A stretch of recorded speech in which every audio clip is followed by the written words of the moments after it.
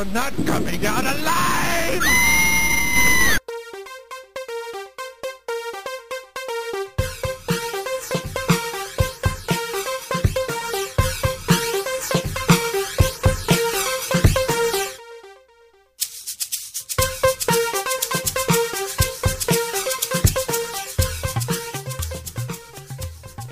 Hello, and welcome to episode number 1 of the Stephen King Book Club podcast.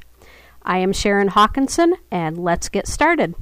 First of all, I'd like to wish everybody a happy and safe Valentine's Day. I hope your special someone's went out and did something for you today, or that you're going to be able to go out for a nice dinner tonight. Actually, unfortunately with us, we're pretty much snowed in my neck of the woods. We've had some really horrendous weather over the last couple of days, and so we're pretty much snowbound, but which is a good thing because then I can get this podcast out to you. And I know I'm getting this out a little bit early, but we are up to 7 subscribers, which is really, really, really great. Alive! It's alive! It's alive! So we're really taking off. It's going to be a little bit slow, but that's okay because we are actually brand new. But this is very encouraging. So this is really great. Okay, well, last week I put up a series of questions on the podcast, and unfortunately we didn't get any feedback. As I said, we are brand new, but hopefully that will change in time. I would really like to see that happen. And so hopefully we'll get even more subscribers and some feedback. And I would really love to have your emails and your contributions because I do want this podcast to be interactive. And whereas you, the listeners, will contribute your thoughts and feedback so that I'm not listening to my opinions all the time because sometimes it's just nice to have a different perspective on things. Last week I did put up a series of questions to be answered, and I'll go ahead and keep that up on the website. And there's really no time limit as far as answering those because I think those can really be fit in anywhere. And when I do get some feedback about that, then I will go ahead and read those emails on the show. Just to recap, I did ask the questions, what is your favorite Stephen King book and why? Which is your least favorite Stephen King book and why? And when did you come to enjoy Stephen King books? How long have you been reading Stephen King books? And who is your favorite Stephen King character out of all the books? And please explain. And this week I posted the study questions for the session that we're doing now. And we are going to go ahead and get into the nitty-gritty of things and start discussing the Green Mile. This is part 1 called The Two Dead Girls, and we are going to be covering chapters 1 through 6. And we'll move right along into the study questions. You can find these study questions on our website at www.stephenkingbookclub.blogspot.com. And Stephen King Book Club is all one word, all lowercase letters, Stephenkingbookclub.blogspot.com. Okay, moving right along into the study questions. Number 1, what is your first impression of Paul Edgecombe? And I do have to say that before I read the book, I saw the movie, and so by the time I got to the book, I knew what was going to be happening with all this. The book and the movie are pretty much the same, except there are some subtle differences in the book and the movie. The book does actually go into a little bit more detail and has a little bit more on the ending than the movie does. And I'm not going to say any more about that in case you haven't read the book or seen the movie yet, because I don't want to spoil it. My first impression of Paul Edgecombe was we saw him in the nursing home in Georgia Pines. And so my impression was that he had a story to tell, and he needed an outlet to tell this story. He was very knowledgeable about the career that he was in. He was actually still very sharp for as old as he was, and we'll actually, as we go into the story, we'll actually hear just how old he is, which is going to be very interesting. But I really enjoyed listening to his story from the beginning, and I thought that he really had a lot to say. Number 2, why do you suppose Paul felt that he needed to tell his story? And again, he was very lonely. None of his family was left. I think the book mentioned a great-granddaughter, but really he didn't have any family left. By the time he got around to telling the story, his wife was gone. Most of his children were gone. He had one friend in the nursing home that he spent a lot of time talking to. And so Paul was actually a very lonely person, and he wanted, I believe he wanted to tell the story because he had these ghosts that he was living with from 1932, which is when,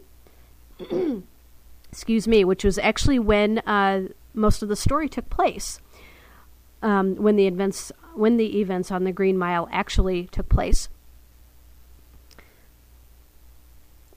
And later on in the book and in the movie, we will actually see the real reason why Paul told the story. We later come to find out that it was actually a film that he saw. And in the book, the film was called The Kiss of Death. The Kiss of Death, starring Richard Widmark. I do have to say, I love old-time radio. And so I was familiar with this actor. I have a lot of episodes of a radio show called Suspense, and Richard Widmark was actually the star in one of those episodes, and I can't remember the name of the episode right off the bat. I could, would have to look it up and that. But in the film, The Kiss of Death, Richard Widmark played a gangster, and this gangster reminded Paul of one of the men that was in the prison where he worked. And I'm not going to say who because I don't want to spoil it. But Richard Widmark did remind Paul of this prisoner, and it really had a profound effect on him. And so we later come to find out that this is actually the reason why he told the story, is because he was battling these ghosts. In the movie version, there was a film that he saw, and Paul broke down just crying with his friend Elaine. And so because of that, he felt compelled to tell the story. Number 3, kind of shouting into this microphone here. Number 3, what is your first impression of John Coffey when he is brought onto E Block? And what is the first thing that strikes you about Coffey?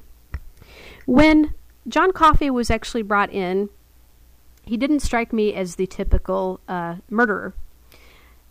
This man was just huge. He was just a giant. And if he really wanted to cause a stir, he definitely could have, just because of his size.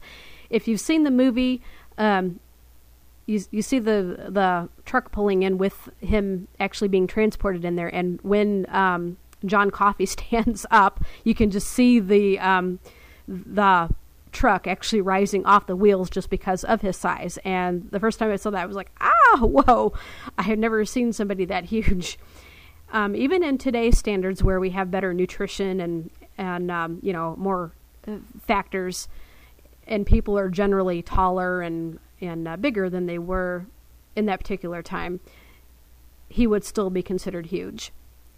And when I had first seen him both in the book and in the movie, John Coffey just didn't strike me as the typical murderer would. And I have never met a murderer, thank goodness. He just seemed like he wasn't there, like he just, almost like he was just sort of off in his own little world, off in some kind of zone. And we all know that he's really not the brightest star in the universe. But I really liked John Coffey right off the bat. And I felt that there was actually more to him than what outward appearances had seemed at the beginning of this story. And the thing that struck me, I should answer the second part of this question. The thing that struck me was just his attitude, the fact that he seemed to be rather calm. Of course, he was so sad. He just always seemed to be so sad. And of course, to find what he actually did find, that would make anybody sad. But the main thing that really struck me was his size. This man was just huge. Number 4, did you dislike Percy right away? And why do you suppose he wanted to work in a place like this prison. Yes, I definitely dislike Percy right off the bat. He was arrogant. He was a bully. He was just not a very likable person. Percy was just very annoying, to say the very least. And I'm not going to go into a bunch of name-calling things because I think we all kind of agree on this one. And I think that Percy wanted to work in a place like the prison because he was a bully and he enjoyed throwing around his clout, his connections. We remember that he was the nephew of the governor, even though it was just by marriage, but still he was very connected to this politician in a very high place. And so if Percy wanted to, he could definitely make a lot of trouble with his relation. He wanted to work in a place like this because he knew that he could get away with bullying these prisoners and manhandling them and whatnot. And that was just something that would just be right up his alley. Number 5, Paul offered John Coffey a handshake, which is something that he had never done for a prisoner before. Even he said that he didn't know why. Perhaps Coffey's admission about being afraid of the dark made him do this. Why do you think that Paul offered this gesture to this particular prisoner? I think deep down Paul Edgecombe knew that there was something more to John Coffey than what there seemed to be. As we say, looks can be deceiving. We shouldn't judge a book by its cover. And so I think deep down that he knew that there wasn't something quite right that was going on. John Coffey's admission about being afraid of the dark, I mean, you don't really see that in your typical murder, I don't think. And being afraid of the dark is usually a little kid thing, and so you kind of outgrow that. So I think Paul knew that there was just something different about this guy, and that something just wasn't quite adding up right. That is what I think, too. I think there was just something that clicked. And as we know, as we read on in the book and see in the movie, they do develop a rapport, a relationship. And so I think the chemistry was just there. Okay, number 6. In chapter 4, Paul goes into detail about the death of the Dederick girls. When you read this account of events, did you think that John Coffey was guilty, or did you feel that there was something more to it than met the eye? And I think I partly answered this question in the previous one that we were talking about. I really did feel that there was a lot more to it than what we first saw. To me, something just didn't quite add up right, and I knew that there was going to be some kind of a twist. And of course, I mean, we're talking about TV, we're talking about literature, and so of course, in this kind of story, you are going to see a twist, and you are going to see something that you don't expect. I wasn't sure if I expected the events to happen the way they did, but I did know that there was definitely something more to John Coffey, and there was going to be something that was up with that. Number 7, why do you suppose, aside from the obvious, when Coffey was found with the girls' bodies, that everyone just assumed that he was the one who committed the murder? I really think that there was a lot of racism involved here. I mean, we're talking 1932, we're talking about the South, and we're talking about the Great Depression, which is 3 major things, that are going on here.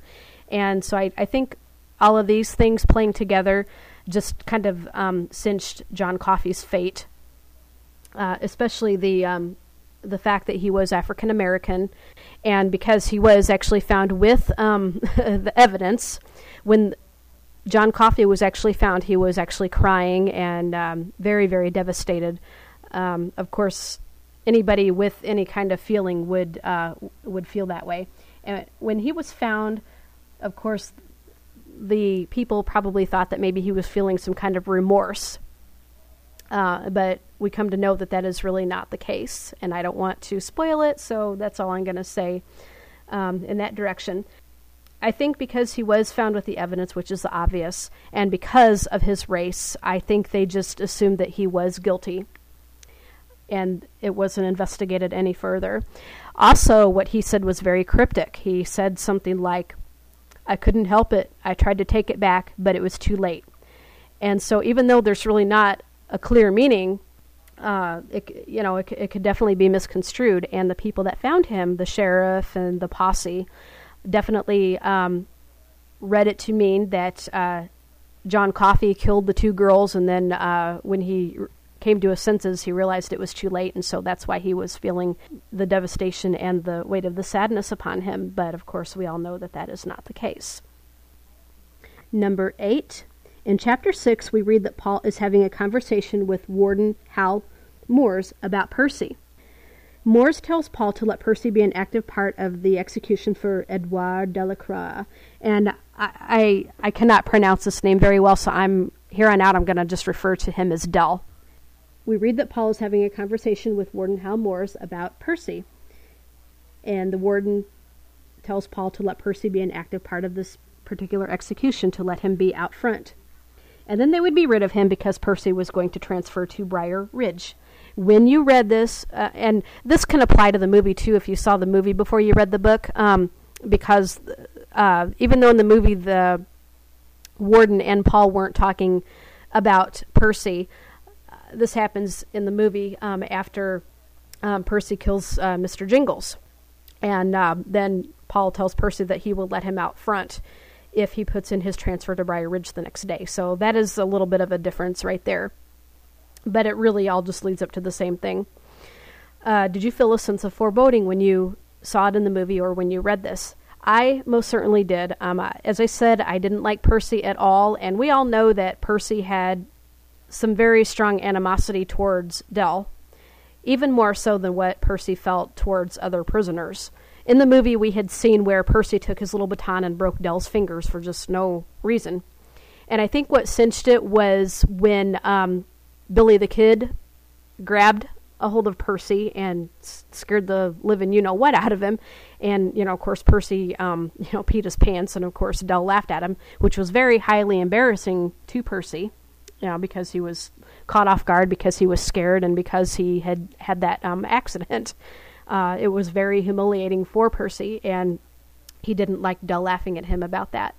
And so, because of all of this, because of everything adding up to that, yes, I really felt that Percy was going to end up doing something, and that something major was going to happen with Percy and Del. And so, as I watched the movie, I was definitely on the edge of my seat, wondering what was going to be going on. But I will leave that for a future discussion because we are not quite there yet. This is all I have for this current podcast. You can email me the answers to the study questions or any comments or anything that you'd have to say to me at Sweet Nightingale US, and I'll spell that out, SweetNightingale US at yahoo.com. Again, that's Sweet Nightingale US at yahoo.com.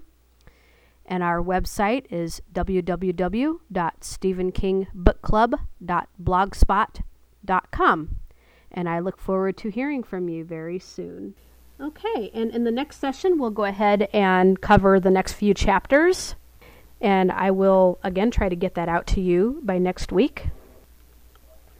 Until next time, this is Sharon Hawkinson signing off and wishing everybody a wonderful and safe week and happy reading.